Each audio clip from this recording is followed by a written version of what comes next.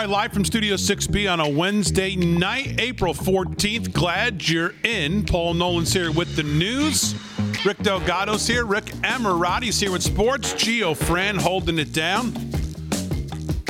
Hope everybody had a good day. Lots to cover tonight. I believe the great John Solomon's going to join us at some point tonight to talk about his 1 hour special tomorrow night at 8 p.m. right here on Real America's Voice. Justin News is hosting a 1 hour special event entitled Securing Our Elections, the Grassroots Battle for Easy, Safe Voting. And certainly it is a battle. As we've talked about on this show, everything is a battle over the next 2 and 4 years with this administration and this president and whoever's actually making the decisions and then telling him what they're doing. So it's a battle all around. It's going to be hosted by John Solomon. I'm sure he's going to have great guests. Well, we'll ask him tonight at some point when he comes on, maybe if he has guests. I'm sure he does. And it's going to be appointment television because we're in the fight. And everybody has their feelings on what happened in this past election. What role? Well, as we always did on this show, we had kind of the two buckets. We had the constitutional bucket of the things that were going on in all these states, and then we had the Kraken bucket, for lack of a better term, of all of what was, the real, what people called cheating, theft, whatever you want to call it. All the votes stopping at the same time, all the questions we asked all the way along. The anomalies. All the anomalies. All like those strange the bellwether counties. Strange anomalies. 35 out of 36 bellwether counties. Strange anomalies. Super that happened. liberal. He lost by 3%. No Republican has ever gotten close. Within 20%, he lost by 3, and no, never mind. Yes, all of that. Look what just happened. We just got deplatformed off the world. Exactly. So 2 buckets we always kept things on. So, as I asked Daniel Greenfield, was it Daniel Greenfield I asked? I believe it was, and I'll ask Mr. Solomon if he believes that the Trump administration on the constitutional bucket kind of got caught late to the game, maybe, on what was really going on around the country as Mark Elias and all the Democratic operatives were going into these states, making deals. You had Stacey Abrams running around Georgia, making deals with the Republican Secretary of State. Legislature doesn't even know about it. You have Act 77 getting pushed through in the middle of the night through an omnibus bill in Pennsylvania. All the election laws that were changed in violation of the federal Constitution, with the state legislatures having all of the power. Were they a little late to the game in really seeing the writing on the wall of what was going on really a year leading up to the election? So this is tomorrow night, hosted by Mr. Solomon. I'm sure it's going to be fantastic, and it's obviously something that everybody's interested in. So 8 o'clock, we will be on the hour following this at 9 o'clock. So Mr. Solomon hopefully will join us tonight. We'll talk about it and give you a little more info, and then we'll all be tuning in tomorrow night right here on Real America's Voice. So lots to do tonight. Couple crazy towns for you. Joe Biden, as he likes to do, because he is a old senile liar, he likes to rewrite history, and he attempted to do that again today. That'll be one of the focuses of Crazy Town. We have Jen Psaki confirming that on my birthday, oh man, come on, what a present this is. Joe Biden will address a joint session of Congress and I guess give the State of the Union. I'm gonna try and get someone to change the writing on those cards, so when he pulls it out to read a number, he'll say, "Happy birthday, Damon." Yes. This is the gift that keeps on giving with Crazy Towns on this one. This is going to be great for you. This is the first time ever on the show we will have live Crazy Towns happening with no editing, no foresight, no music. They'll just happen right in front of our face on the show. Where's Jerry Nadler when you need him? Right? Yes.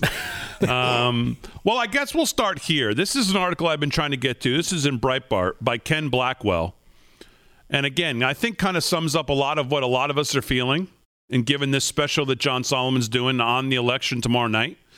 But Mr. Blackwell says, beyond election integrity, American exceptionalism is in the crosshairs of the radical left. Democrats' Corrupt Politicians Act, pending in the Senate, is a frontal assault on our Constitution's Federalist recipe for freedom, which has served our nation well for centuries, putting Congress in complete control of its own elections. The American people must oppose the radical left's hostile takeover of our rights to vote, and with it, the death of American exceptionalism. And of course, he's referring to H.R. 1. And you know, we call it H.R. 1, and sometimes we don't stop to talk about the fact that obviously, and most of you are going to go, duh, Damon, we know this, but maybe some of you don't, that stands for House Resolution 1, meaning this is top priority. This is the first thing being brought by this Congress, this House. This is the first resolution that we're bringing up. And what is it? Of course, the Democrats trying to entrench, Pelosi and Schumer trying to entrench power so that they never lose it. Not like, okay, how do we create jobs or fix this? Or no. How do we stay here forever?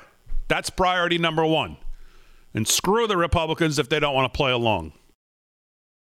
So this is House Resolution 1, H.R. 1, and this is this disaster that we spoke to.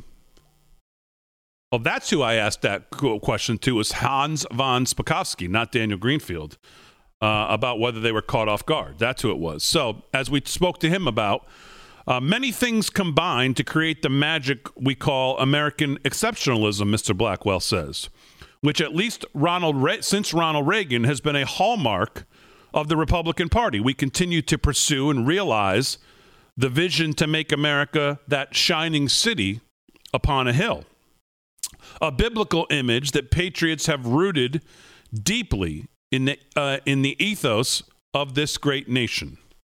Thousands of years ago, Aristotle wrote of the never-ending dilemma of balancing the size of muscle of government with the need for individual liberty. Our founders tackled that dilemma at the birth of our nation, writing our Constitution to put a harness on government. Much of that exceptional magic is embedded in the provisions of our Constitution. People talk about our freedom to speak or to live according to our faith or to keep and bear arms. These and many other rights are found in the words of our supreme law.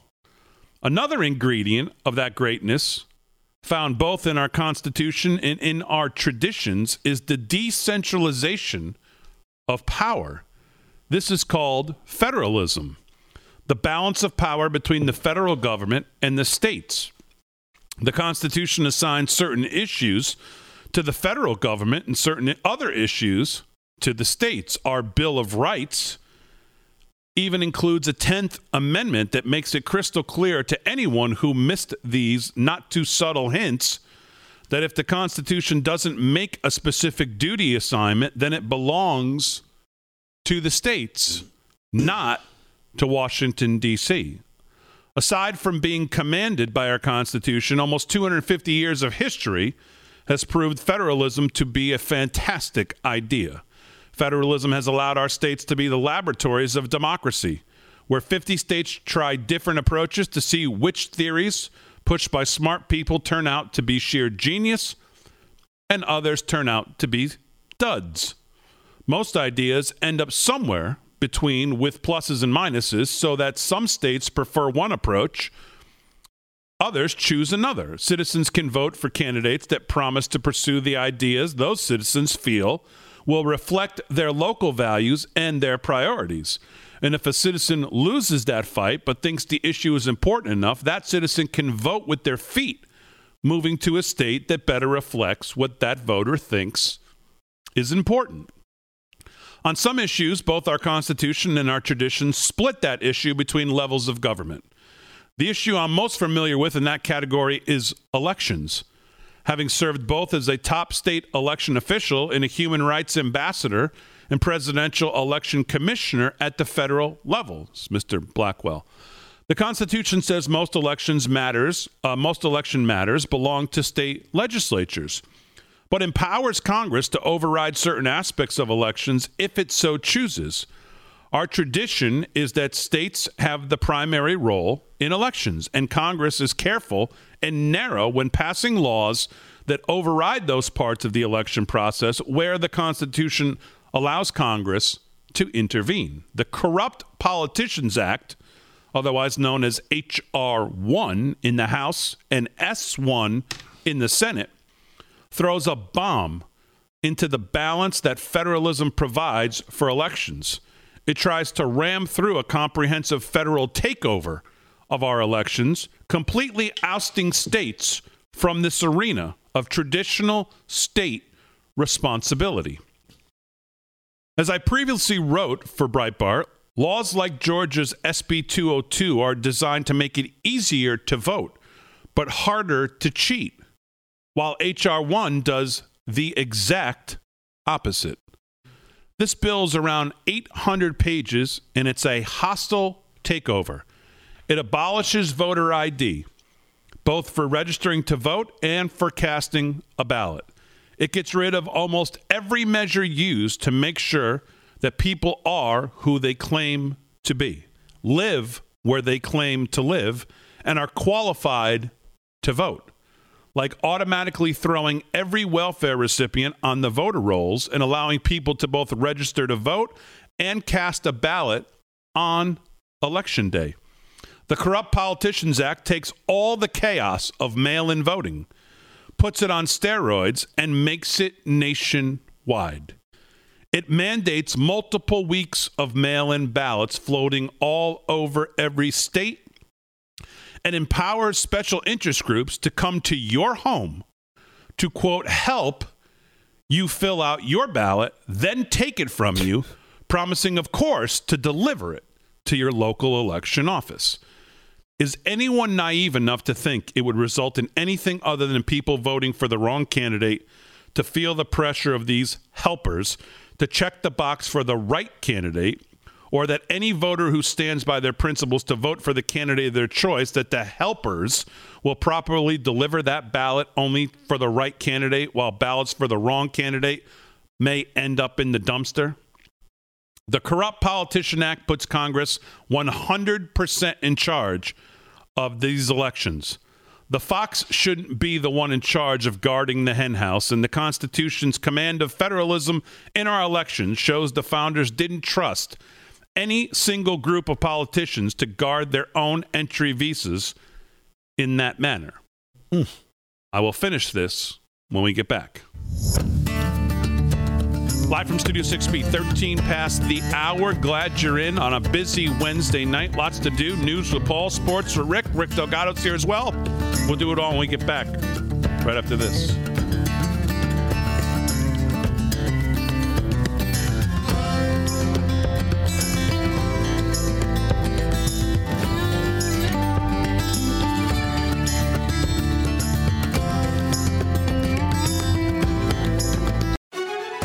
Real America's Voice presents War Room with Steve Bannon. I want to talk about the mentality. This is the reason we're in the situation that we're in. The reason we're in the situation we're in is because of the compromise, the money of the Chinese Communist Party flowing through our capital markets, flowing through our cultural institutions, flowing through our corporations, and eventually buying political coverage in the uniparty here in Washington, D.C. Don't miss War Room every weekday at 10 a.m. Eastern. All right, live from Studio 6B, 17 past the hour on a Wednesday night. Glad you're in. Those of you asking, this is a fantastic article. I'm almost through here. Ken Blackwell is on the policy board of the American Constitutional Rights Union. He's the Distinguished Fellow for Human Rights and Constitutional Governance at the Family Research Council. That's the author here. So, and just wrapping up, he says, the great Winston Churchill famously said, democracy is the worst form of government except for all the others. That quote is famous because it's profoundly true. Our constitutional republic might have its problems, but it's the best thing going. We are not a perfect union, but we are perfectible. It has served us well for a quarter of a millennium, and we have continued to improve it over the years. Our federal system of government has forced our nation's capital to compete with the states for the approval of voters, keeping an eye on each other to the benefit of the citizens who must live under both levels of government. The fact that this federalist system plays out in elections, the machinery of our democratic republic itself, should cause us all to take a hard and skeptical look. The marvel of our election system is something we should guard very carefully, even jealously. Congress should reject this assault on the Constitution's safeguards of the democratic process, and state legislatures should continue to make it easy to vote and harder to cheat. And, if you had to write an article that summed up what we've talked about on this show leading up to the election and since the election about all the constitutional issues, and like I said, the two buckets of the constitutional problems and then the pure cheating issues and Smartmatic and all that stuff that came up, that's pretty damn close. That's pretty fantastic there. Hey, let me ask you a quick question real quick. Anything. Do you think that this... because again, we saw all the court things that were rejected. They wouldn't even look at evidence and such like that. Do you think this was done, or should I say, do you think this was part of the plan of just, getting as much stuff out there as possible to let people see what is not happening on the federal level, to wake people up and say, hey, you know what? This election process, it does need to be protected. Because all of a sudden now we see the states, they're kind of taking back their power, right? Well, some places are trying, but again, this is why, as we've said, look at Georgia. You see what they're trying to do, and look how it's getting racialized from Joe Biden. Jim Crow on steroids, Jim Crow 2.0. Right, but also look at Arizona. They're trying to do a forensic exam. John Solomon. He's saying John Solomon. Oh, he's saying Solomon. Okay. All right. So Mr. Solomon's ready. Please welcome to live from Studio 6B, the great John Solomon, who tomorrow night, 1 hour special right here on Real America's Voice. Please welcome back Mr. John Solomon. Mr. Solomon, how are you? I am well, Damon. Great to join you and the gang. It should be fun. Well, it's always good to have you. Thank you very much. So tomorrow night, 8 p.m., Securing Our Elections, the Grassroots Battle for Easy, Safe Voting, hosted by, of course, yourself. Tell us a little bit about this, maybe some of the guests. What are you going to be talking about? Obviously, we're talking so far in the show about the election, and it is a battle. We know we're in a battle here. We know everybody's got their opinions on what happened. So what are you going to cover tomorrow night? Listen, the line you just used is the line that we're hearing all across America. Make it easier to vote and make it safer to vote. It's not that hard, and it's common sense, and I think there's even a lot of Democrats that are rallying behind that despite all the silliness in Washington with H.R. 1 and other things. But we're going to have Senator Rick Scott from Florida. We're going to have State Representative Jake Hoffman from Arizona. We're going to have Congressman Jim Banks. We're going to have the governor of Georgia, Governor Kemp, joining us. And all of these people have been part of a solution since November 11th. There's been a lot of people cursing the darkness and complaining and upset about what happened in November. These folks have worked at the grassroots level all the way up to the top of their governments to start to create common sense solutions. You've got the Georgia law. Arizona passed a law that says no more of that Zuckerberg money. You can't privately pay election judges private money and tell them to go get more Democratic votes. That's a bad idea. Corrupts the system. All of these folks have played a role in trying to find solutions, constructive solutions, and some of them have passed. Arizona, Georgia, already on the way. Other states like Wisconsin, Michigan, Pennsylvania, working on those. We're going to talk about all that, and there's been a ton of court rulings since the November 2020 election that have debunked the idea, the Democratic talking point, no irregularities. There were irregularities. The Wisconsin Supreme Court, the Michigan Common Court, a circuit court in Virginia, all have ruled that officials in those states took actions during the pandemic that violated state law and changed the way people voted in a legal way. We're going to cover all that tomorrow night on the special. Really excited about it. It's a great group of people. And I always love, instead of talking about the problems, when we can talk about solutions. Yeah, absolutely. Speaking of the Zuckerberg, just for a second, because you bring that up, Phil Klein from the Amistad Project was on that. I mean, I can remember seeing him giving interviews long before Election Day, and he said, we got to watch out for the Zuckerberg money. How is Zuckerberg not under some investigation for that money in being an in-kind donation in some way? Has that ever been brought up? Or has anyone ever brought up the idea of how is he not being looked at, and how is this money not being looked at? Remarkably, the Republican National Committee has never filed a federal election complaint to start the process of requesting an investigation. They're asleep at the wheel. Listen, we worked right alongside Phil. Back in October of last year, we did the original FOIA stories out of Wisconsin, showing the 5 states, Racine, Madison, Milwaukee, Green Bay being the most prominent, getting this money and being required as part of the money to get out the vote in Democratic enclaves. In other words, tip the election towards Democrats. Just this week, my good colleague Daniel Payne and I, we got new FOIAs, Natalia Mittelstadt, the other reporter that worked on this, out of Detroit. In Detroit, Mark Zuckerberg's group gave $7.4 million to the election judges, the election arbiters, who are supposed to be neutral, and their job, according to the contracts we got, was to dramatically, that's the word in the document, dramatically increase get out the vote in this Democratic city. This is the sort of thing that really wrecks American confidence in these elections. You've got judges who are supposed to be neutral arbiters, free from undue influence, taking millions of dollars, and then being given the mission of go get us more black voters, go get us more Asian voters, more Hispanic voters, more urban voters, a la more Democratic voters. It disturbs everyone who has looked at this. Unfortunately, many in the mainstream media have tried to suffocate it, and you're right. Phil Klein had it first, and he's been carrying it out, working it. He also is going to be on our special tomorrow night for an update on what we call now the Zuckbucks controversy. Oh, that's great.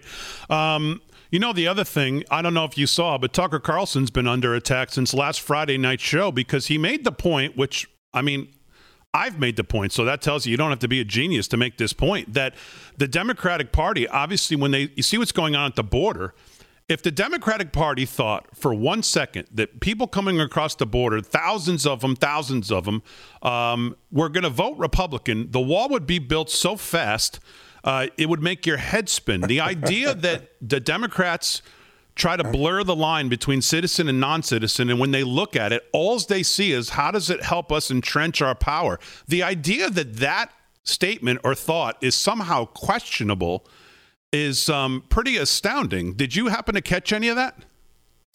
I did. And listen, the Democrats are so good at using identity politics and race to try to always put someone on the defensive. But listen, this notion of Democrats trying to manipulate the election with immigrants has been around for 20 years. I'm old enough to remember and have written the stories at the Associated Press in the 90s when Bill Clinton and Al Gore were trying to rush a whole bunch of new citizens through ahead of time to try to get them ready to vote in the 1996 election because they thought it would help them beat Bob Dole and the Republican ticket.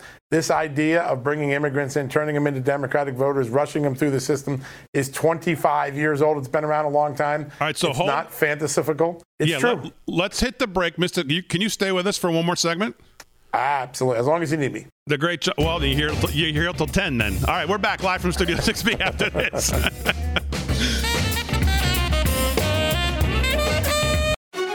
Real America's Voice presents Just the News AM with Sophie Mann.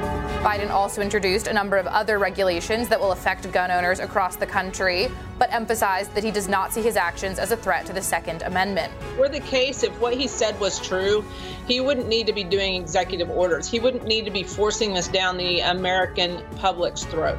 Don't miss Just the News AM every weekday at 9 a.m. Eastern.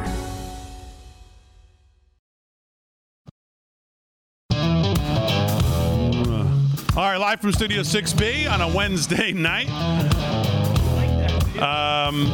30 minutes past the hour. The great John Solomon's been with us. We're going to bring him back on for this segment. We're going to take some calls right now as well. 844-995-3762. Mr. Solomon has a 1-hour special tomorrow night on Real America's Voice called Securing Our Elections, the Grassroots Battle for Easy, Safe Voting. Mr. Solomon's already let us know some of the guests. Rick Scott, The governor of Georgia, that's be interested to see what he was in the middle of all of it, along with the Secretary of State Raffensperger in Georgia. And when you look in Georgia, Mr. Solomon rejoins us now, it's one of the places that, we've been talking. I asked Hans von Spakovsky this, and I said, do you think the Trump administration, and it kind of goes to what you were saying in the last segment about the Republican National Committees sitting there doing nothing on Zuckerberg, do you think they were caught kind of flat-footed on all of the unconstitutional changes to our election laws that were going on in places like Georgia, in places like Pennsylvania, where they kind of late to the game on what was going on in some of these places? What's your feeling on that? I wasn't only late to the game about the revelations of what had done, these consent decrees that Stacey Abrams secured in Georgia, the rule changes that the Secretary of State in Michigan and Wisconsin imposed, the you can count absentee ballots in Virginia even if they don't have a postmark, meaning they weren't mailed. Isn't that a red flag for some people? They weren't only clueless to that, they didn't have their antenna up. Some of these legislators didn't realize that the Constitution really empowered them to set the rules, and it wasn't the election commissioner or the Secretary of State who got to set the rules. The Constitution empowered legislators to do it. What's been an amazing transformation since Election Day is the number of state legislators I've talked to, Wisconsin, Michigan, Pennsylvania, everywhere you go, they all now are seizing the power that they know the Constitution gave them. They're taking back the election rules. They're setting the rules for 2022. You can't get 2020 back now. It's gone. But a lot of these great men and women are talking about how they're going to fix and prevent the things that happened in 2020 going forward. We're going to have one of them on tomorrow, State Representative Jake Hoffman from Arizona. He's a guy that very quickly got a law passed in Arizona saying, no more Zuck bucks. We're not taking private money. We're not slipping money under the table for election judges at the local, state, or county level. That's a good thing for all Americans. And I think these legislators have woke up. I hate to use the word woke nowadays because it has so many different bad connotations, but these legislators are on the ball for the first time, taking control. Yeah. I think I've asked you this before, but I want to hear what you have to say again. You see what's going on with H.R. 1. Hans von Spakovsky called it the greatest frontal assault on elections that we've ever seen, power grab that we've ever seen. And yet you look at the Democrats, and again, it kind of goes back to, sometimes you just shake your head and think, what are the Republicans doing in the Republican committee, in the Senate? I mean, Kamala Harris has not had to come to the Senate to vote on one thing to break a tie. The Republicans, I noticed the new national UN ambassador today making comments that the United States basically has racism in its DNA or whatever she said. And I looked to see how her vote. She's voted in 78 to 20. I mean, it's like the Republicans just in there rubber stamping things. You just wonder sometimes if the Republicans are really in for the fight, and especially the fight that's going to be here on H.R. 1, because as he said, try to nationalize elections, and you look at what Joe Biden's doing, signing executive order. There's no part of our society that they're not looking to turn on its head right now in these next 2 years. And you have to wonder sometimes if the Republicans are in for the fight. I'm not relying on Joe Manchin and Kristen Sinema to save the damn country. Yeah, that's a risky strategy if you're a Republican for sure. I think you're right. Listen, I think some of the Republicans in Washington, particularly in the establishment, as we like to call them, are still in shell shock. They haven't figured out what hit them in November. They're still trying to get over the idea that Donald Trump's not in power, but he's still around everywhere. And they're not having their eyes on the ball. Where this election battle is going to be won, where this battle for the heart and soul of America before 22 is going to be won, it's going to be won at the grassroots level. It's going to be won at state legislatures level, at local levels. It's going to be won in the courts. I don't think there are a lot of leaders in the Senate and the House or Republicans that really have a strategy for combating what Biden's doing or for what Stacey Abrams doing. They don't even have a congruent message to combat the idea that somehow it is racist. It's Jim Crow to ask a black voter for a voter ID, even though when that black voter goes to the bank, he or she's asked for a voter ID. When they go buy a six-pack, they're asked for a voter for an ID. When they took their SAT test, they were asked for an ID. There is almost an inherent form of soft racism in this argument the Democrats are making that black voters and Hispanic voters aren't good enough to go out and get an ID. That's ridiculous. We all know that's ridiculous.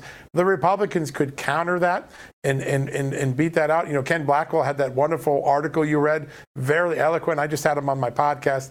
There are smart language, smart ideas, smart sentiments that can beat all of these crazy ideas down. Sadly, most of the leadership in the Republican Party in Washington isn't doing it. Now, a lot of the state folks, a lot of the think tank folks, the folks at Heritage Action, Ken Blackwell, they're fighting it. They're coming up with good lines. You've probably got the best line for the Georgia law of anyone.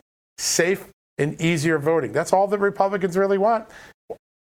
Try to find a Republican on national TV that can articulate that. It's a real problem for the party right now. Yeah.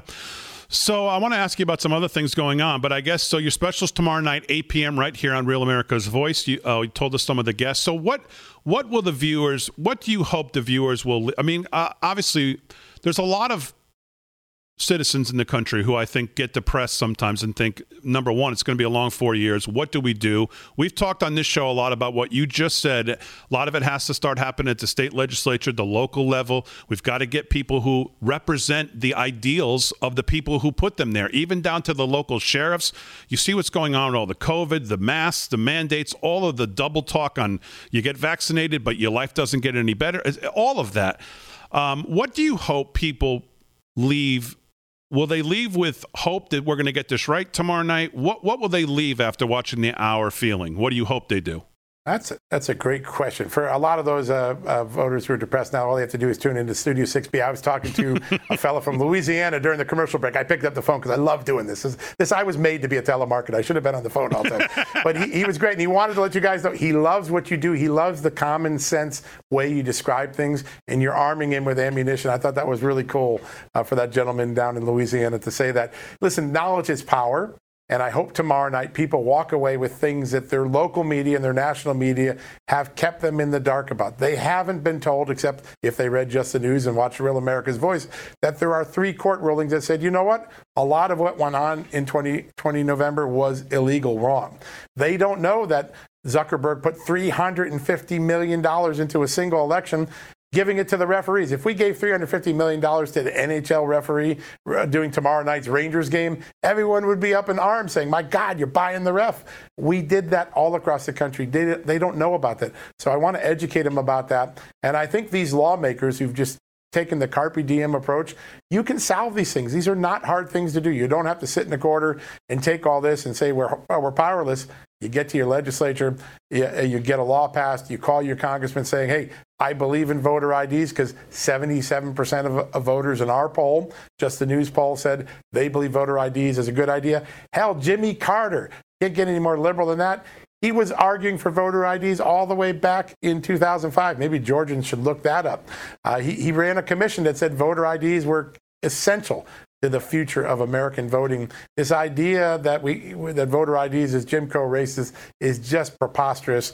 And a little information, a little know-how, I think people can take things into their own hands and get stuff done. And that's what we're going to do. We mentioned the grassroots because at the end of the day, this country is always most empowered when it's done with the people on the front lines. And that's the way to fix this crisis that we're in right now. Yeah.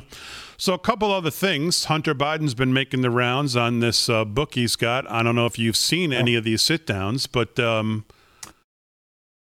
did. I mean, it's really astounding. Number one, that the host who sit down with him let him get away with this line of BS that he's pushing. But what are your overall thoughts on what he's doing? Well, you know, we always heard the line, hear no evil, see no evil. Hunter Biden has brought in a new one. Remember no evil. He can't remember anything. Yeah. He can't remember the women he apparently fathered a child with. He can't remember whether he turned his laptop into the Delaware shop. I know why he can't remember it. If I was Hunter Biden and I was in business with a guy who was arrested while his father was in the vice presidency, Devon Archer, and convicted of defrauding an Indian tribe. I might want to forget that. If I was in business with a Chinese national named Patrick Ho, who got arrested and indicted in the United States for illegal activities, and by the way, was the target of a FISA warrant because they considered him a national security risk, I might want to forget that. If I was taking lots of money from Burisma, $3.5 million from a company my father's administration or his father's administration deemed corrupt, I probably want to forget that too. I think his amnesia has a lot to do with the extraordinary embarrassment, not of what went on in his the drug addiction he has. Listen, no one wants to criticize him for drug addiction. It's a real illness. I've known many people that struggled with it. That's not the part that matters. In fact, they want to focus on that and keep us focused on that redemption story because they don't want us to see the petty cronyism, the political corruption that he engaged in, and all the people he surrounded himself with, which, by the way, addiction doesn't make you do it. You make personal choices. They're felons. They're intelligence risks. They were communists.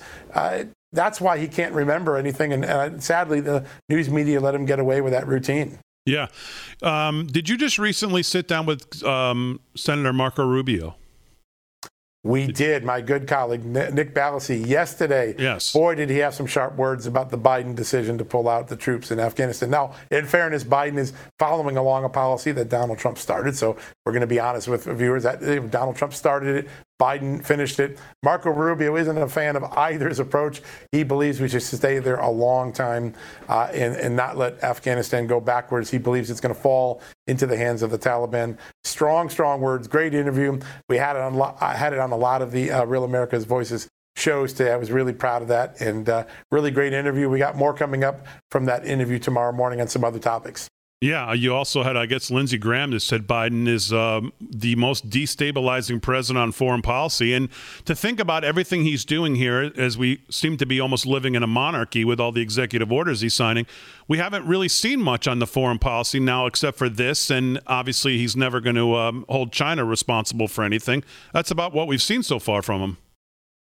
Yeah, and listen, he can't even get Mexico. He isn't engaged enough with Mexico to stop the border crisis, which at the end of the day starts with a foreign policy solution. Get the countries downstream in this migration effort to stop the migration, protect these people from COVID. He hasn't even really done much of that. They got a little deal done earlier this week, finally. Yeah. But, that should have been on day 1 or 2 once they created the crisis. They should have been downstream. Yeah, I think the vice president's in charge of that, so he's not too worried. she may go. She may kick go that there. stinker to her. yeah, exactly.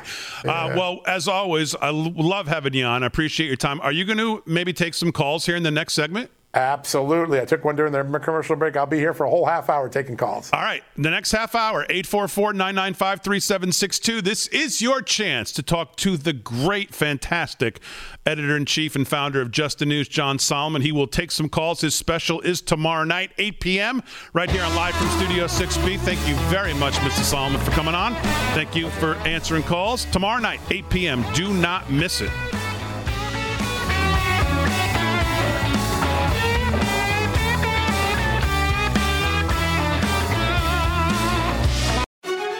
Real America's Voice presents Primetime with Dr. Gina.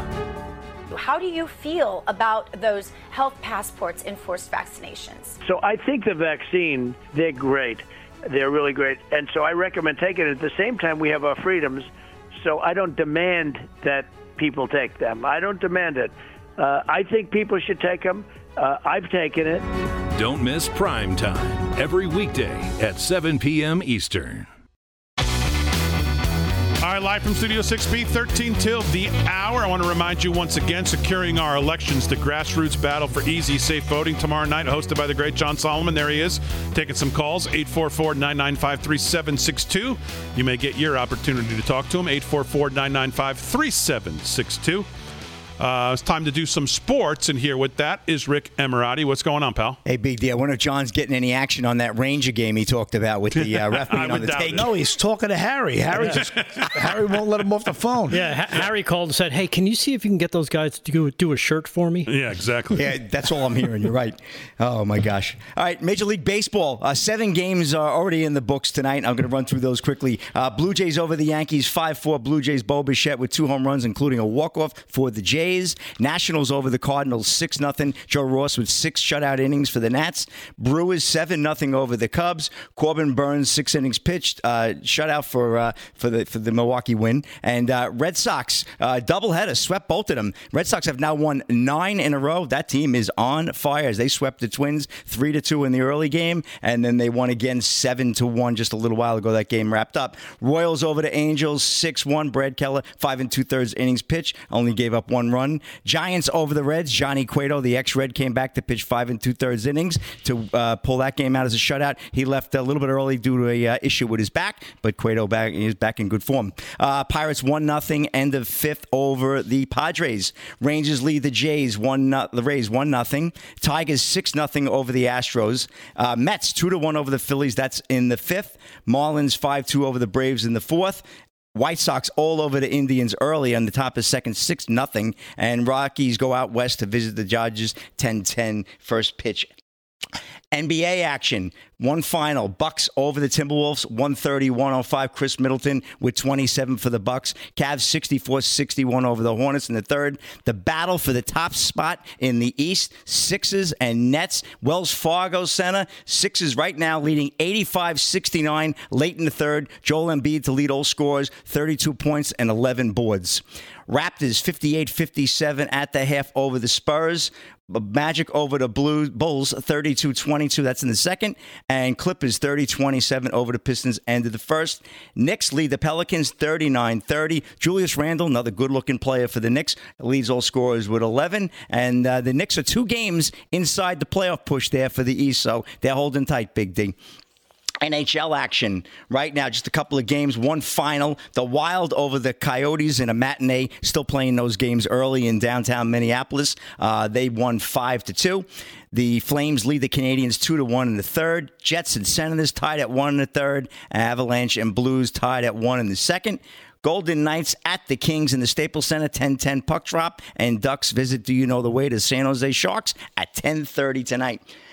Brett Favre wants sports politics to be separated. I want to watch the game. This was sent to me by one of our good followers on Twitch, Coach Phil Burnett. He shot this out to me earlier this morning, and I grabbed it and went with this headline. Favre played 20 seasons in the NFL, and Ryan Gatos of Fox News is reporting that Brett Favre thinks politics are hurting sports and would like to see both things go back to being separate. We've talked about this ad nauseum on the show, and I just thought the timing of this was so great because we were getting beat up a little bit, or at least I was getting beat up a little bit last night about the sports reporting and glazing over the scores and not wanting to hear it anymore, so I'm going to make my case. Favre made comments earlier this week saying sports are better off being something to unify the country rather than used as a tool to further divide people. I think both sides, for the most part, want to see it just remain about the sport, not about politics, the Hall of Famers said. At least that's my interpretation. I know when I turn on a game, I want to watch the game. I want to watch the players and teams win, lose, come from behind. I want to watch all the, important parts of the game, not what's going on outside of the game. And I think the general fan feels the same way. Favre's comments came days after Major League Baseball moved the All-Star game out of Atlanta to Denver over Georgia's new voting laws. He said he's heard fans tell him they don't watch sports anymore because it has gotten too political. And we've heard that too. There's always been differences, he said. There's always been issues within the world, within the country, within our states. But again, something has to unify us. And I feel like the flag standing patriotically because blacks and whites and Hispanics have fought for this country and died for this country. It's too bad. Favre played 20 seasons in the NFL with the Atlanta Falcons, Green Bay Packers, New York Jets, and Minnesota Vikings. And let me tell you something. When Brett Favre speaks on his podcast, people listen. He's still a legend in many ways. And I like that. Good points on that. So Alex Rodriguez introduces himself to Timberwolves Anthony Edwards after admitting, I don't know who that is. This is from Paulina Dadaj of Fox News. Alex Rodriguez made an effort to introduce himself to one of his potential future players after Minnesota Timberwolves guard Anthony Edwards said he had no idea who the famous ball player was. Edwards was asked about his thoughts on recent reports that the former Yankees third baseman is finalizing a deal to take over ownership of the NBA team in 2023, but the 2020 first overall pick didn't seem to know who A-Rod was.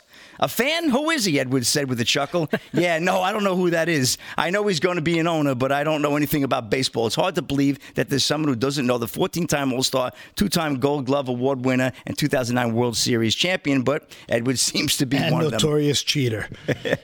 Yeah, that's true. No question. But, obviously J-Lo's boyfriend, he probably would realize that. She's a hell of a lot more famous than he is. But anyway, he just sent that. Hi, Anthony, I'm Alex. He said in his post on his Instagram, he says, Edwards reposted the story to his own Instagram saying, what's my good guy up to? And it seems like there's no hard feelings and moving forward. That deal still has to get approved. He's hooked up with billionaire Mark Lore, and they're waiting for the NBA, obviously, to sign off on that.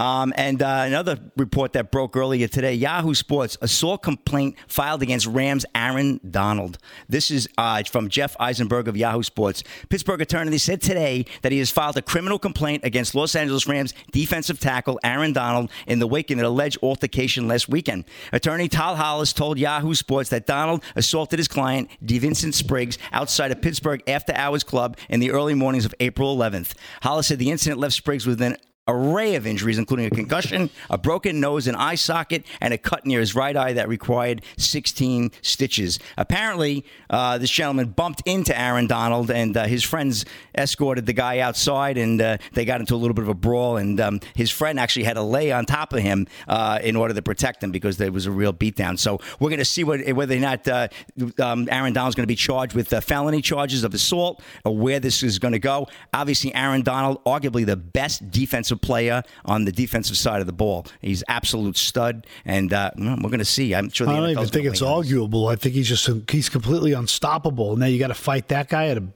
buzz on. Yeah, he's a beast. He's a beast, Paul. You know what? They get hit by a Volvo. Yeah, exactly. And I just have one more quick one, if I could. Yahoo Sports reporting UFC 264, Conor McGregor, Dustin Poirier confirmed for capacity crowd in Los Angeles. This is from Cassandra Negley, writer of Yahoo Sports. The Conor McGregor and Dustin Poirier bout is officially on in Vegas. This coming from President Dana White. He announced that earlier today. The fight will be July 10th at T-Mobile Arena as a pay-per-view card. It's the third meeting between them and comes 2 days after McGregor said he was calling off the fight, but Conor, he's retiring, he's coming back. It's on. He said he's going to go. Conor said, I'm going to rip this game anew. Well, you figure out the rest. July 10th, he told Helwani, the Mac is back in Sin City, full house. It'll be a big fight, but my money's going to be on Dustin Poirier. I think McGregor's time has come and gone. But capacity crowd, T-Mobile Center, get your tickets. They go on sale tomorrow. It's become a little personal because Poirier accused McGregor of stiffing his charity for $500,000 that he said he was going to donate. So it's become a little personal. So, all right, thanks, Ray. All right, live from Studio 6B, Hour 2 coming up. We'll do some news. I have some breaking news for you as well. You're not going to like it.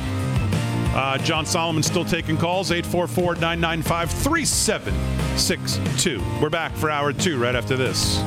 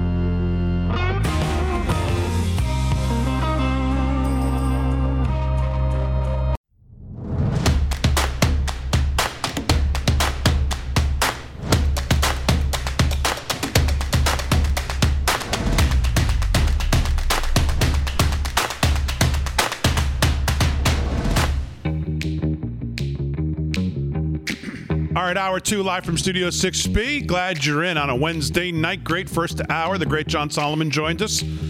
Talk about his special tomorrow night on Real America's Voice, 8 p.m. Securing our elections, the grassroots battle for easy, safe voting. And it'll be good. And it is a battle. And he's going to have the governor of Georgia, Brian Kemp, on. Senator Rick Scott, great guests. Tomorrow night, 8 p.m., right here, Real America's Voice. All right, let's do some news. We haven't done much with Paul Nolan. What's going on, Mr. Nolan?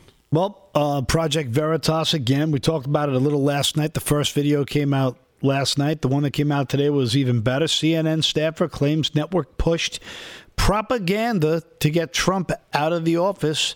Undercover video shows. A CNN staffer was caught in a hidden camera. Charlie Chester, a technical director at CNN, was secretly filmed by Project Veritas storing a number of fake Tinder dates set up over the past month. He suggested that if it weren't for the network's propaganda, the former president, Donald Trump, would have won the presidential election. So I think we have this clip. No, we don't have the clip of that. We have there was a bunch of stuff that Project... That's what we have. Yeah. Yeah. So okay, let me try one more time. We don't have him talking about Trump losing the election. What we have him talking about is CNN and how they covered the coronavirus. Correct, G? Okay, thank you.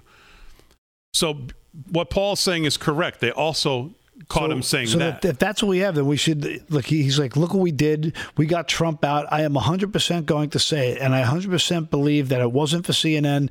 I don't know Trump would have gotten voted out. Our focus was to get Trump out of office, right? Without saying it, that's what it was. And he said Trump was, and I don't know, like shaking his hand or whatever. So we brought in like so many people to like all tell the story that like it was all speculation, that he was like neurologically damaged and he was losing it. He's unfit. You know, whatever. We're creating a story and we didn't know anything about. Yeah. So that was the first part of what they caught. Yeah. So the second part that they released today was the same guy talking about how they covered coronavirus. And when you listen to this, you will hear things that we covered on this show that Paul Nolan said almost verbatim when we used to discuss the coverage of coronavirus deaths, coronavirus numbers on the screen, the charts on all of these screens. So just listen to this. This is, it won't be posed this way in the media, of course, but to me, this is everything you knew CNN was, but still hearing it from someone who was involved doing it on a daily basis, taking calls from Jeff Zucker in the newsroom is pretty astounding. Roll that, G.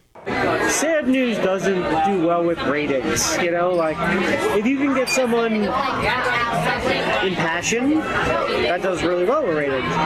Sad news back to back to back doesn't do really well unless it affects them directly. COVID, gangbusters with ratings, right? Which is why we constantly have a death toll on the side, which I have a major problem with, that we're tallying how many people die every day. Because I've even looked at it and be like, let's make it higher. Like, why isn't it high enough? You know, today, like, it would make our point better if it was higher. And I'm like, what am I rallying for? That's a problem. Yeah. That we're doing that, you know, like this special red phone ring. Yeah. And they pick it up, and it's like the head of the network being like, there's nothing that you're doing right now that makes me want to stick. Put the numbers back up, because that's the most enticing thing that we have. So put it back up. So like things like that are constantly talked about. I mean, there's no such thing as unbiased news. Just like this. Any reporter on CNN, what they're actually doing is they're telling the person what to say. It's always like leading them in a direction before they even open their mouth. And the only people that we will let on the air, for the most part, are people that have a proven track record of taking the bait.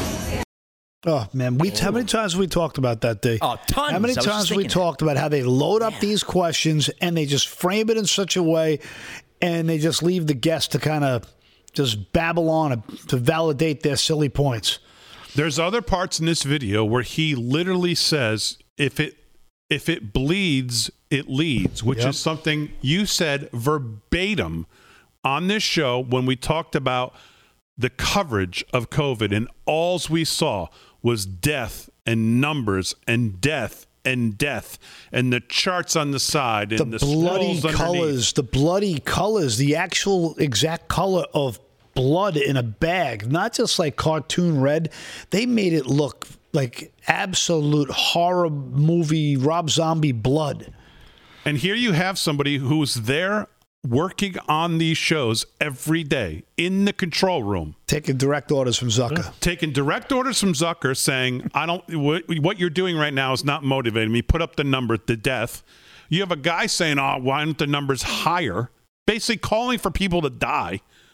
Admitting and making up stories about neurological issues. And then saying that the hosts on air are basically being told what to say in their ear before they speak. And they'll only put people on the air who will take the bait. Meaning, we know pretty much planning out what they're going to say before they come on.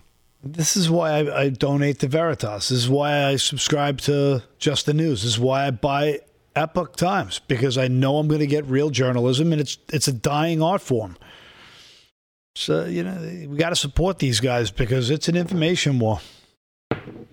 That is a pretty astounding clip, given that most of us who were doing this every night during that time talked about these exact things. The way the mainstream media was using the charts, the way they kept going back to them, the way it was all just death, nothing ever positive. And then you tie that with the first part that Paul reported in the thing about it was all just, of course, to get whatever they could do to help get him out of office. The idea that they were solely responsible, I don't buy into at all. But this is CNN. This is what you know they are, but yet when you see it, what's their slogan again? You just said it. I think it's this is CNN is their slogan. Yeah. No, the most trusted name in news. Oh, yeah. Sure. Okay. Sure. Well, when you're up against MSNBC, and I guess you could still take your shot with that. Yeah, it's amazing stuff, isn't it? Pretty astounding to hear right from the horse's mouth. Yeah, and that's a phrase that I think I've used plenty of times on several What Even Is That's. If it bleeds, it leads, because that's all it's about. That's all it's about. It's about bad news. The worse, the better, because they need the eyeballs in front. And like he said, if it's too depressing, look, it kills the ratings. So they got to find something else to kind of juice it. And what juices it? Well, let's see. How many dead people can we show? What can we get away with? It's just all big. It's all one big infomercial. Yeah. Bait and switch. Clickbait. It's propaganda. And there's even a book called Lying with Numbers, where I'm sure that's what they've done when they're looking at all these numbers. They're like, well, and as he said, we're cheering the numbers up. Hey, why is it so low? We got to get it higher. That's just disgusting. That right there, and I think you said it, Paul, right when he said it. It's like, why do I just want to punch this guy in the face? I mean, he's rooting for deaths for his own benefit. I think what's key here is like, now the COVID is going to taper off. At some point, it's not going to be that's not going to be a problem anymore. Climate change can take years, so they'll use that probably to make to be able to milk it for quite a bit. Climate change is going to be the next COVID thing for CNN. Fear sells. Yeah. So, just get ready for more propaganda on that, too. And they're going to package it. And I think I heard this on Bongino's show today that they're talking about using climate emergency. Watch everybody start using the phrase climate emergency in unison across the mainstream media. That is the new buzzword, That's kid. the new buzz phrase. Climate emergency. But don't worry, because they're cranking up the war machine. Mm-hmm. If you need some blood, boy, there's a lot of saber rattling going on in Russia and they're about to Ukraine go to war. And Crimea. You hear what Putin said? The U.S. better stay out of it if it knows what's good for it. I mean, no one's talking. I'm actually shocked how. I mean, not that I'm watching the news. Obviously, I'm prepping to do the show here at 8. But there doesn't seem to be a lot of coverage for the way the Russians are stacking troops at the border. No, 40,000 troops they just sent. Think about it. Fox doesn't even report it, right? So, like, Fox has become not just as useless, but it's useless too. It's useless. You can't get news there. You got to come here. You know, and it's really, where else are you going to go? Even Newsmax has been nailed as being shady a bunch of times. Yeah, and now look at what's going on with, we're going to pull out the troops on 9/11. Really? On 9/11, Joe? That's the day? Yeah, that's the day he picked. Yeah, I saw that. And he's trying to sell it as this is his idea of pulling the troops out. It started in the last administration. So how is it his idea? John Solomon just said that. Yeah. May 1st is supposed to be the day. So you want to beat, I mean, I personally love to show more of this Project Veritas stuff, because to me it's so important to me to share, because this guy gets shunned everywhere. He's kicked off Twitter. He can barely get anything on YouTube. You know, so go to Project Veritas if you need to see this. It's a must see though. The 2 9-minute videos. But, all right, what's the breaking news? This here, is from The Intercept. House and Senate Democrats plan bill to add 4 Justice Supreme Courts. The Constitution allows Congress to set the number of Supreme Court justices and to unveil legislation expanding the size of the Supreme Court on Thursday, according to 3 congressional sources familiar with the closely held measure. The bill would add 4 seats to the High Court, bringing the total to 13 from a current 9. The number of justices on the court has fluctuated wildly throughout the course of the nation's history. While Republicans currently hold 6 seats, Democrats hold just 3 since the death of Ruth Bader Ginsburg and the confirmation of Amy Coney Barrett. We settled on 9 in 1869. It has been 9, I believe, since then. Yeah, the bill is being led by none other than the Penguin, Jerry Nadler, Hank Johnson, who's a complete goofball, and freshman Representative Mondaire Jones. I've seen it, but she's from Georgia. I don't know. I don't know either. And Ed Markey from Massachusetts. Ed Markey, right? Ed Markey, championed by him. Another tool bag. Biden just came out and said he's put. Well, that's a little strong, Paul. I think. I'm sorry. That's maybe just a little strong. I'm sorry. A little bit. Biden just came out and said, "Sorry, man. I'm sorry." That he was putting together this big commission. Yeah. Oh, yeah. We have a national conversation too. Yeah. So well, he jumped in the time machine. He went and checked and came back with the answer. So that's the breaking news, according to The Intercept. They're going to unveil this on Thursday. Ladies and gentlemen, they are, as I told you, they are going after this country like we've never seen before.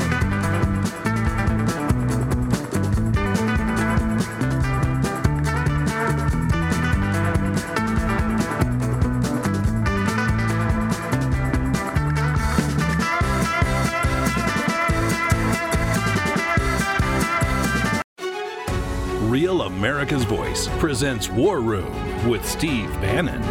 Yeah, I want to talk about the mentality. This is the reason we're in the situation that we're in. The reason we're in the situation we're in is because of the compromise, the money of the Chinese Communist Party flowing through our capital markets, flowing through our cultural institutions, flowing through our corporations, and eventually buying political coverage in the uniparty here in Washington, D.C. Don't miss War Room every weekday at 10 a.m. Eastern.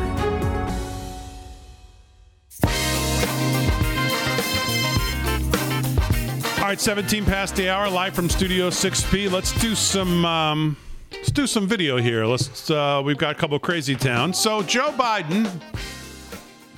Before I was going to get to this article by Horowitz today, because we're learning more about this Daunte Wright in this horrendous story out of Minnesota, and this police officer who has now retired after 26 years of service over the fact that she pulled her revolver instead of her taser and shot Daunte Wright, who we find out today has an aggravated robbery charge.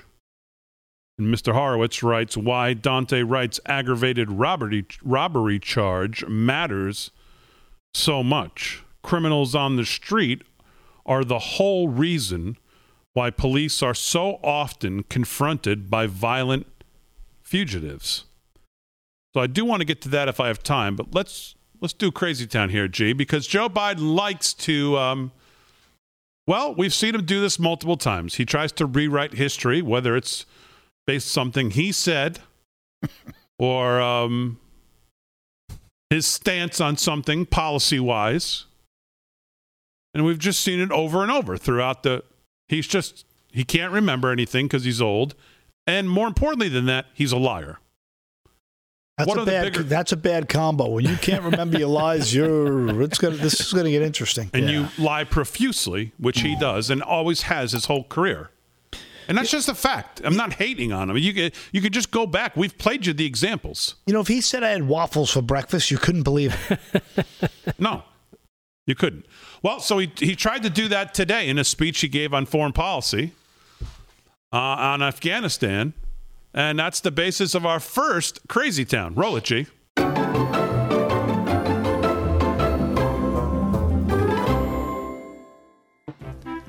I flew to Afghanistan to the Kunar Valley, a rugged mountainous region on the border with Pakistan. What I saw on that trip reinforced my conviction. I said, among with others, we'd follow Osama bin Laden to the gates of hell if need be. That's exactly what we did, and we got him. There's been some recent confusion about that, about whether you told the president to conduct the raid or not to conduct the raid. Which is it? Everything I said was completely accurate. I just never until last Tuesday night told the whole story. It was something that was a difficult call for the president. So we sat in the cabinet room and at the end of the day, making the decision, he said, now I want everybody's opinion. Two people for certain said absolutely do something. One, the CIA director said go. Two, the Secretary of Defense said don't go. Every single person in that room hedged their bet, except Leon Panetta. Leon said go. Everyone else said, oh boy, 49, 51, this. So got to me and he said, Joe, what do you think? And I said, I didn't know we had so many economists around the table. I said, we owe the man a direct answer. Mr. President, my suggestion is don't go. We have to do two more things to see if he's there. I joked and I said, you all sound like 17 Larry Summers, an economist on the one hand and the other hand. And he said, Joe, what would you do? And there was a third option that I didn't really think we should do. I said, I think we should make one more pass with another UAV to see if it is him. In order to give the president the leeway he needed, I said, Mr. President, there's one more thing we can do, what we had discussed about another pass to see whether it was bin Laden. I said, you should do that, and there'd be still time to have the raid, but that's what I would do. Immediately, we got up, as we always do, and I walked out with the president. We walked up to the Oval. I said, Mr. President, follow your instincts.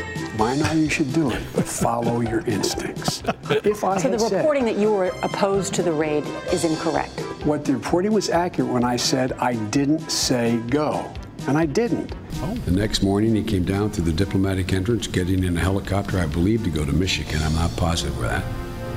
He turned to Tom Donilon and said, go. Knowing that as loyal as everyone is around that table, when pressed and when books were written later, would have said, I didn't tell him to do that. I said, we owe the man a direct answer. Mr. President, my suggestion is don't go. I said, among with others, we'd follow Osama bin Laden to the gates of hell if need be. Yeah, sure you did, Gramps. Sure you did. Oh my God, that's incredible. Slow it down. Yeah, what follow a great to the edit. gates of hell. But the thing is, I checked that the gates of hell aren't in Pakistan, are they? Yeah. Are they? I don't know. Yeah, so there you go. So it's just don't take my word for it. Don't say, "Oh, Damon, you just don't like him." Okay, well, I don't need to. I'll just show you. He's a vicious, old, senile liar, and he tries to rewrite history at every turn. As he now takes credit for going after Osama bin Laden, he wanted nothing to do with it.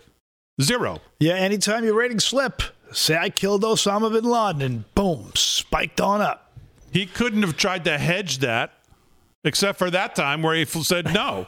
Every other time, well, I kind of said maybe we could And then he says, well, I told him there's a third thing we could do, which I didn't really want to do.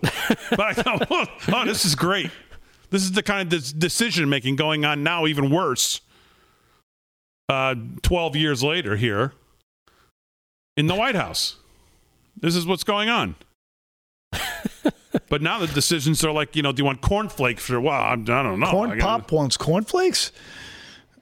Yeah, well, I'll tell you what, man. From 2012, he looked like he had some authority to him. He had some wit about him. He looked authoritative, and he got 15. He was a babbling fool, and now he's just a decrepit little puppet master. Yeah, now he can't figure out what flavor Metamucil he wants to use. Yeah, he really does look like Jeff Dunham's puppet. He does. Yes. And like the same skin tone, too, like plastic. Crazy. But hey, you know what? Gates of hell. They're just not located in Pakistan. Yeah. We're going to fight, Ted, along with others. Most votes ever. No, you didn't. We owe this man an answer. 80 million. I said no. 80 million. 80 million served. I said no, but there may be another, which I don't really want to do. Well, he deserves an answer. Well, okay. So yeah, that's Joe Biden today in his speech about pulling the troops out of Afghanistan. Now he was all in on the Osama bin Laden raid. He was all for it. Joe is the he's the from the cheap seats trying to you know what? He's the big mouth with the big friend, right? Who always says stuff unless the big friend's not around to back him up. Well, guess what? The big friend's not around to back you up now, Joe. What are you going to do? Follow him to the gates of hell. Yeah, now that you got him, yeah. What are you going to do? I told him to go. He relied on me. Yeah. Yeah, okay. Meanwhile, Putin's got him in a full Nelson while he's giving him noogies. And Obama was like, wait, Joe said don't go, I should go. Oh, it's like opposite day. Do the opposite. Whatever Joe says, you do the opposite because then you'll be successful. Sure, that's good policy. I'm sure that probably factored into his thinking. What a joke. Everybody else give me an answer. I'll make it look like I really care. But whatever Joe says, doing the opposite. Joe, I think I'm going to call in sick today. I'm going. Going.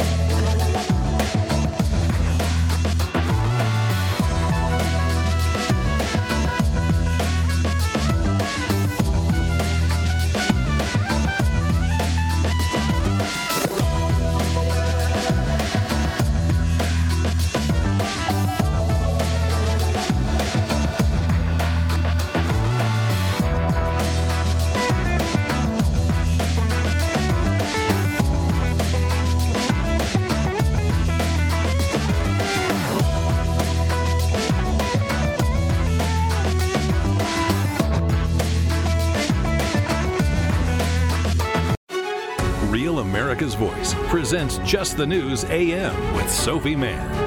Biden also introduced a number of other regulations that will affect gun owners across the country, but emphasized that he does not see his actions as a threat to the Second Amendment. Were the case, if what he said was true, he wouldn't need to be doing executive orders. He wouldn't need to be forcing this down the American public's throat.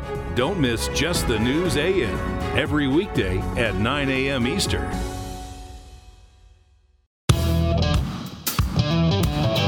All right, 30 minutes past the hour, live from Studio 6B. Those of you asking for the Crazy Town we just ran, it is now on our Rumble, rumble.com/LFS6B.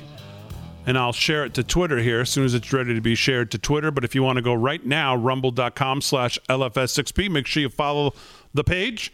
And you can see that video once again right there on Joe rewriting history as he always tries to do.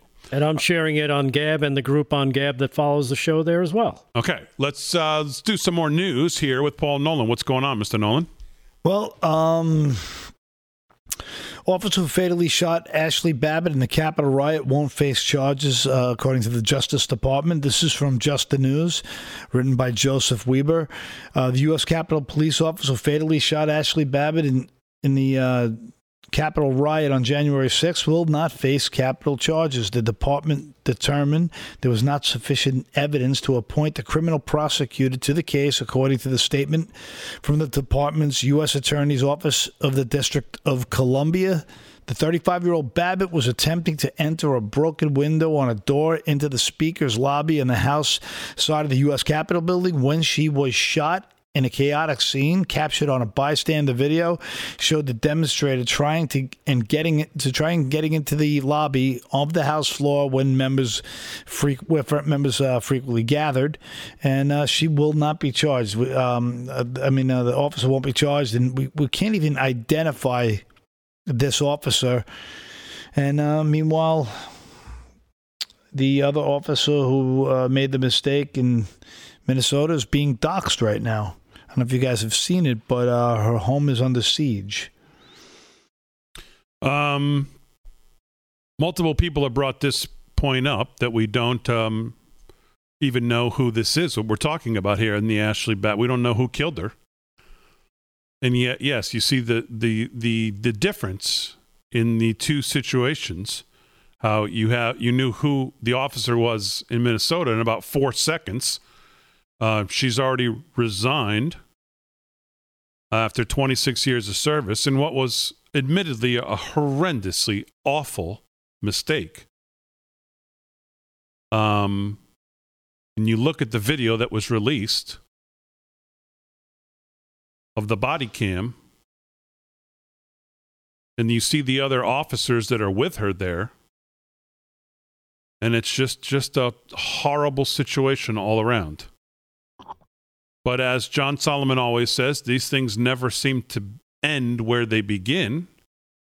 We heard about, he was pulled over only because of some hanging air freshener hanging from his window or from his mirror, which now the pictures reveal there were no such things.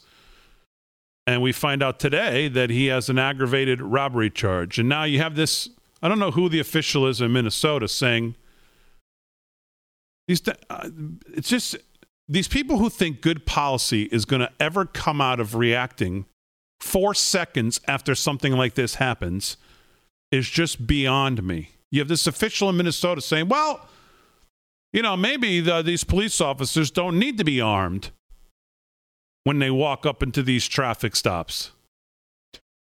What? Huh? I mean, it's just nothing ever good comes from, especially good policy, ever comes from trying to come up with it 10 minutes after the episode. Go ahead. I was going to say, not only that, but they always attack, these officers need to be trained better. No. I'm going to say no. I'm going to call shenanigans on that because I think we've seen, and there are a bunch of videos you can watch where people go on ride-alongs with the cops. They go through some of this stuff and they see how intense this training is. And then when you're put in those situations, how intense and filled with tension they are. Why don't we turn it back to, hey, what is the person who's actually being arrested? What is their attitude? What did they do? How about we focus on the criminal as opposed to the person who's trying to corral that criminal and say, look, we have an outstanding warrant for your arrest. We're going to handcuff you now. And all of a sudden this person starts swinging, trying to get away. I'm sorry, but you know what? Stop pointing at the good guys. That's like saying, you know what? We need to get guns off the street. Okay, how about Chicago? We don't look at Chicago because it's all illegal. Well, there you go. There's your double standard. And that's the amazing double standard that we continue to see. And I bet CNN, if you keep talking to that stupid producer, director, whatever the heck he was, he'll say, oh, yeah, we have to keep pushing this narrative, and we got to find out how we can make them look guilty and all that, because that's what their narrative is. I saw the video, by the way, of your guy who came up to the reporter. Remember you told me about that? Yeah, yesterday. A guy in the street who came up to her and said, I'm not down with you guys at all coming here. You're making things worse. I saw that. I mean, you were right. We couldn't play it. He F-bombed every other word, but he was dead right on the money. Yeah, he was dead right. He had them dead to rights. And it's amazing that they actually let that fly on the air. So Horowitz has this piece today. I won't go through the whole thing because I want to do more news, but he basically says of this situation, he says, here we have yet another example of a saintly youth needlessly shot dead by police simply because he was black. Well, that's the narrative the media wants you to believe about the Daunte Wright shooting. But the reality is that while the shooting was obviously a clear and horrendous mistake, his criminal record and the fact that he was not behind bars are precisely why the police are now confronted by violent fugitives who either run or fight them. No, Daunte Wright was not just a young man living an upstanding life who wound up dead because the police pulled him over for an expired car registration or some air freshener hanging from his rearview mirror. According to documents obtained by the Daily Mail, the outstanding warrant police were attending to after they pulled Wright over was for aggravated robbery at gunpoint. According to charging documents, Wright was sleeping over at the house of a young woman on December 1st of 2019 when he suddenly pulled a gun on her and demanded she hand over money she'd obtained from an ATM. He proceeded to choke her and threatened to shoot her while she kneeled. After he was arrested, Wright was released from jail after a bondsman posted $40,000 bond. But in July 2020, his bail was revoked by a judge when he was caught with a firearm, a violation of his bail, and failed to check in with the probation officer. Wright is one of 1,000 young males in every major city of this country who have become increasingly violent, successfully thwart the law, suffer few consequences, and thus feel invincible when confronted by law enforcement. Yeah. That's just a little bit of this article today from Daniel Horowitz, which I'll post if you want to read the rest of it. But and that's a product of great parenting too, because let's face it, and it all starts at schools. Because nowadays you go in, little Johnny or little Jane here isn't doing their work. Well, that they attack the teacher. Instead, it used to be the teacher and the parent kind of were side by side, letting Johnny or Janie know that, you're out of line. Your attitude's got to change. Your habits have got to change. You're not allowed to do. Everybody thinks their kid is a golden child now. I'm sorry, but if your kid stinks, your kid stinks. It's the bottom line. Well, okay, and parents got to get on the ball and start saying, you know what, there have to be repercussions. You have to teach this kid respect. They cannot, just run away from police and break windows and do what they want. No, there's got to be rules, or else you have anarchy. I understand that. The point of this article, though, is that he shouldn't be in that situation, not because he had bad parenting or no parenting or whatever the situation is. He should have been in jail because of his prior convictions and prior arrests. He shouldn't be on the streets for then these officers to have to come up to this car. They know before they get there that there's a warrant out and then have to deal with it. He says when police confront these people, they either serve a warrant or often because of low-level traffic stop, the criminals, either because of their violent nature, because they know they have a reason to fear the law, they explode. They fight because they're criminals, and they know the police are now watched closely and treated as if they are the ones on probation. In previous eras, these people who had committed these kind of crimes would have been behind bars. But recently, our justice system decides now to keep them on the streets. That's the point. So, I'll link this on our social media. You can read the rest of it. It's very good. All right, what else, Paul? There's a few other things here. Governor Pete Ricketts signs proclamation declaring Nebraska's Second Amendment sanctuary state. Nebraska governor has signed a proclamation declaring that his state is a Second Amendment sanctuary state. Nebraska has always been a state that supported our Second Amendment rights. As a symbol of that support, today I am signing a proclamation to declare Nebraska is a Second Amendment sanctuary state. The White House and the U.S. Congress have announced their intention to pursue measures that would infringe on the right to keep and bear arms. Part of our proclamation states Nebraska will stand up against federal overreach and attempts to regulate gun ownership and use in the good life. Another section of the proclamation states that. So good to see more things like you were saying earlier, Rick. We saw New Hampshire. We've seen Florida. We're seeing a little federalism here. Yeah. Jen Psaki, 14G. Let's. I want to see what she says here about my birthday gift. Roll that. Can you talk a little bit about the April 28th address to Congress, what we should expect to hear from the president, and also logistically we know that the attendance will be reduced. So how are you deciding who gets to attend? And then are you working with Capitol Police on security, or are you monitoring any potential threats at this point? Sure.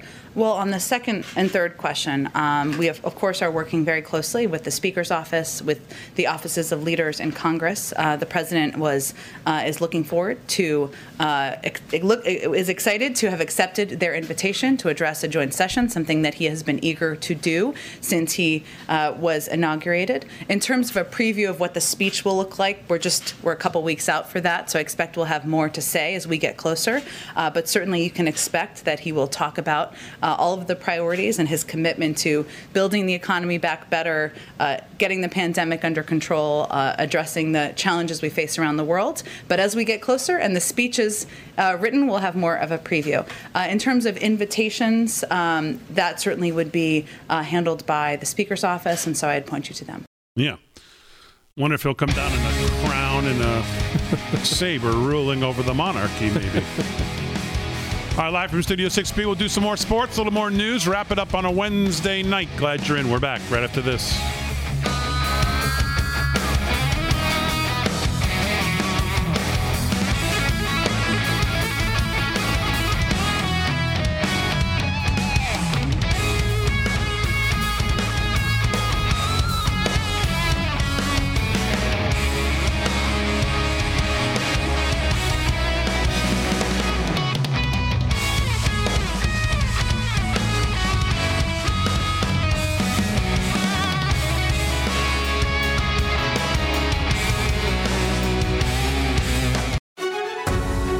America's Voice presents News On with Miranda Kahn. Voters oppose legislative proposals to relax election security rules. George Washington never needed a photo ID to vote. Thomas Jefferson and no one else who signed the Declaration of Independence needed a voter ID to be able to vote. Why is that considered such a bad thing to do? Wouldn't that instill election integrity? Don't miss News On every weekday at noon Eastern. All right, 13 to the hour. Time to do sports. Here with that's Rick Amorati. What's going on, pal? Okay, Big D, Major League Baseball, Pirates 2-1 over the Padres. That's in the 8th. Rangers over the Rays 5-0 in the 5th. Tigers right now leading the Astros 6-2 in the 6th. Mets leading the Phillies 3-1. That's in the 8th. Marlins 5-3 over the Braves in the 7th. White Sox 6-0, actually 8-0 over the Indians. Check that. That's in the 4th. And Rockies and Dodgers getting ready to start out west at 10-10. And we're going to go to NHL action. Final, Jets over the Senators 3-2. Flames 4-1 over the Canadians late 3rd. Avalanche 4-1 over the Blues in the 3rd. And we got the Knights visiting the Kings in the Staples Center, and Ducks going out to the Sharks out west in San Jose. NBA action. Cavaliers over the Hornets. Final 103-90. Taurean Prince with 25 to lead the Cavs. Just went final in Wells Fargo Center. Philadelphia 76ers 123-117 over the Brooklyn Nets. Joel Embiid with 39 points and 13 boards. Wow. And Kyrie Irving with 37 for the Nets. Nets were missing some key players, so it's going to be a real battle when they get back Durant and Harden for the next matchup. But the Sixers take the lead in the East by 1 game. Raptors over the Spurs 102-93. That's in the 4th.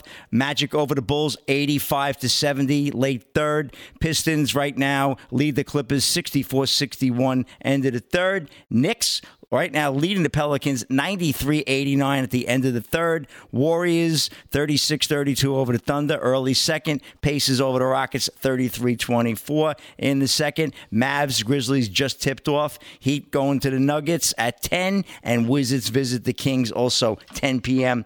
tip. Jordan Poyer's wife slams COVID vaccine mandate at Bills games. Very disturbed. Erie County said fans must be vaccinated to attend Bills and Sabres games next season. This is from Paulina Dadaj of Fox News. The wife of Buffalo's safety Jordan Poyer is fired up over a new local policy that will only allow vaccinated fans to attend games at Highmark Stadium next season. Erie County, New York executive Mark Poloncarz announced Tuesday that plans to have a full house at both Bills and Sabres games next season will only happen if fans get vaccinated.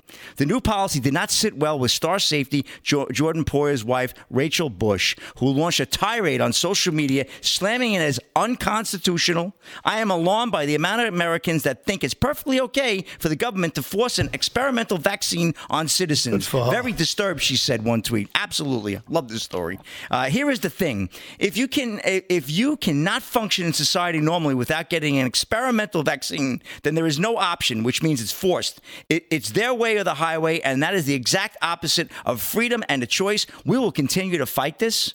All these mandates are unconstitutional. Every case has been won as of late. New Yorkers, if you cared and have been paying attention, you would know this.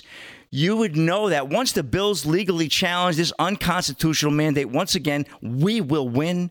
Bush isn't alone with their stance on the mandate, but according to Poloncarz, that's just too bad. Quote, some people are like, well, that's unfair, but there's no God-given right to attend a football game, end quote. That's what Poloncarz's response was to her story. So, hot stuff, huh? Yeah. But glad to see one of the safety of the Bills, big star, Pro Bowler. His wife is speaking out. She's not happy about this. We're going to need more people to have the guts and gumption to stand up against this. Yep. All it's going to take is a handful of voices, and it'll snowball. But everybody's so afraid of getting canceled, they won't speak up. Yep. Absolutely. Good point, Paul. And Jennifer Jo Cobb to race at Talladega, become first woman in NASCAR top series since 2018. This is an ESPN report earlier today. Jo Cobb is set for her top flight NASCAR debut later this month at Talladega, which would make her the first woman to race in the series since Danica Patrick in 2018. Cobb will drive the number 15 Chevrolet for Rick Ware Racing on April 25th, the team announced yesterday. The 47-year-old Cobb is expected to be the oldest driver at Talladega. Team owner Rick Ware praised Cobb's experience in a statement. Being a female in a male-dominated sport is not an easy task, especially for as long as Jennifer has been competing in NASCAR, Ware said. I hope that she has a successful first NASCAR Cup Series debut. Cobb has competed in 5 of the Truck Series 6 races this season, with a best finish of 19th at Daytona in the season opener. She has one career top 10 truck finish since making her debut in 2008 and 31 career Xfinity starts as well. So she's going to be in the big race with the big boys, and let's hope she does well. Remember Danica Patrick? She was good. She held her own back in the day. And all right, one more, Rick. 30 seconds. And speaking of Danica Patrick, Aaron Rodgers, funny reaction to Jeopardy contestant failing to answer Packers' question. Apparently what was said is there was a question for tidal waves. In the 1960s, these Midwesterners earned 5 NFL championship trophies, Rodgers read. Nobody had the answer. Obviously, it's the Green Bay Packers. So Rodgers got a kick out of that. They say he's doing a heck of a job, filling in for old Alex Trebek, who obviously passed away last year. But it might be a future for Mr. The other A-Rod, Alex Rodgers. So that's a wrap in sports, Big D. All right, thanks, Rick. A couple things we're going to get to. We don't have time for Crazy Town. We'll get to that tomorrow. Let's get to Cut 18G, and I'm going to present this without any setup, without any comment. Roll it. We immediately re-engaged with the Human Rights Council and have announced our intention to seek election to that body so that we can advance our most cherished democratic values around the globe. Of course, when we raise issues of equity and justice at the global scale, we have to approach them with humility. We have to acknowledge that we are an imperfect union and have been since the beginning. And every day we strive to make ourselves more perfect and more just. In a diverse country like ours, that means committing to do the work. It means learning and understanding more about each other. It means engaging trailblazing groups like yours to teach, to grow, to include, to improve. It means not forgetting our past or ignoring our present, but keeping both firmly in mind as we push for a better future. I tried to do this recently in the UN General Assembly when I spoke on the International Day for the Elimination of Racial Discrimination. That day and commemoration was personal for me. So I told the UN some personal stories. I told them how my great-grandmother, Mary Thomas, born in 1865, was the child of a slave just 3 generations back from me. I grew up in the segregated South. I was bused to a segregated school. On weekends, the Klan burned crosses on lawns in our neighborhood. I shared these stories and others to acknowledge on the international stage that I have personally experienced one of America's greatest imperfections. I've seen for myself how the original sin of slavery weaved white supremacy into our founding documents and principles. But I also shared these stories to offer up an insight, a simple truth I've learned over the years. Racism is not the problem of the person who experiences it. Just Those of us who experience... I'm going to throw something at the TV. Just go back about 15 seconds. And let's just, with that graphic.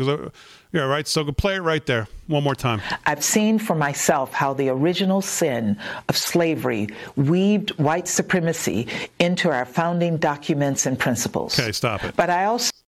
You know, if you're Joe Biden and you put this person, this woman, Linda Thomas Greenfield, you know, sometimes you have to wonder when you hear things like that. We don't need enemies to talk about. We don't need enemies to talk about us or talk. We could do it. We're doing it right here. We have people right here on the inside and this coming from somebody Joe Biden put in place, Mr. Segregationist, Mr. 1975 NPR that I've played for you. The idea of black and white, it upsets the whole idea of black pride and black beauty. That this is the president, somebody who's hanging out with segregationists, but it's weaved through our whole DNA of the country, according to the new UN ambassador. Isn't that nice? As always, we salute our military, active and active police, firefighters, first responders, EMTs, everybody on the front lines. Thanks, everybody on the show. Thanks, G. Thanks, Fran. Most of all, thank you to Live from Studio 6B audience. We'll see you tomorrow night